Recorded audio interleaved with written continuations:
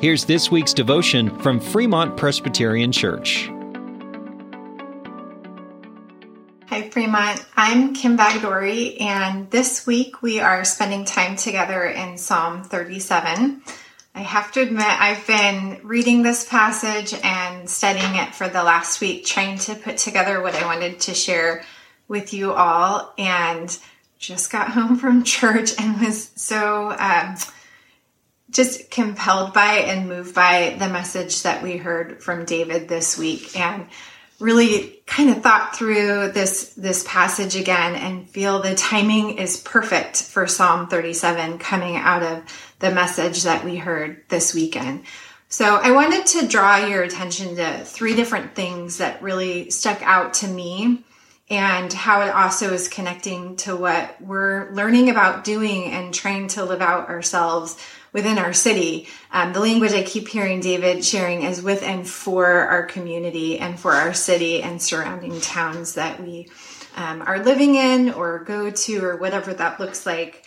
One of the first things that I really saw within this psalm is what it looks like to seek God. Now that's really important, thinking again about the message that we heard on Sunday, but also within this scripture, because what we're seeing is what it looks like to seek God, and then we are seeing the characteristics of the wicked.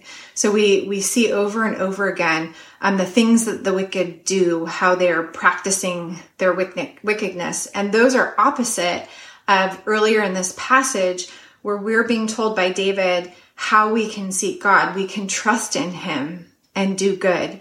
We can delight in the Lord. We can commit our ways to the Lord. We can be still in Him and wait patiently. We cannot worry. Fret not is the language in the translation I read, but we are called not to worry. And then we can refrain from anger. And so if you think of all of those practices, they are the exact opposite of what we see when people are angry, when they're aggressive, when people are practicing that wickedness that also shows up in Psalm 37. And so the second thing that I was really drawn to was jumping down towards the end of this passage in verse 28, is that the Lord loves justice and we should speak to justice. And this is why I connected it so much to what David shared in church this past Sunday, because what we are looking at is how does God's grace in our lives play out in the lives that we live? How are we seeking His goodness and His justice?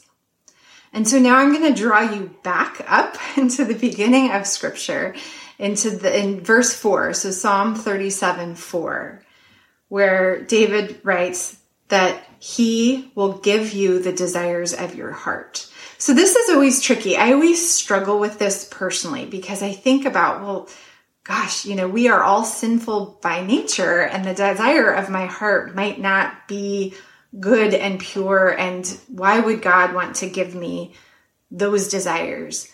But then I'm reminded, and as we read throughout this passage, that when we seek Him, when we trust Him, when we delight in Him, when we commit to Him, we are reformed.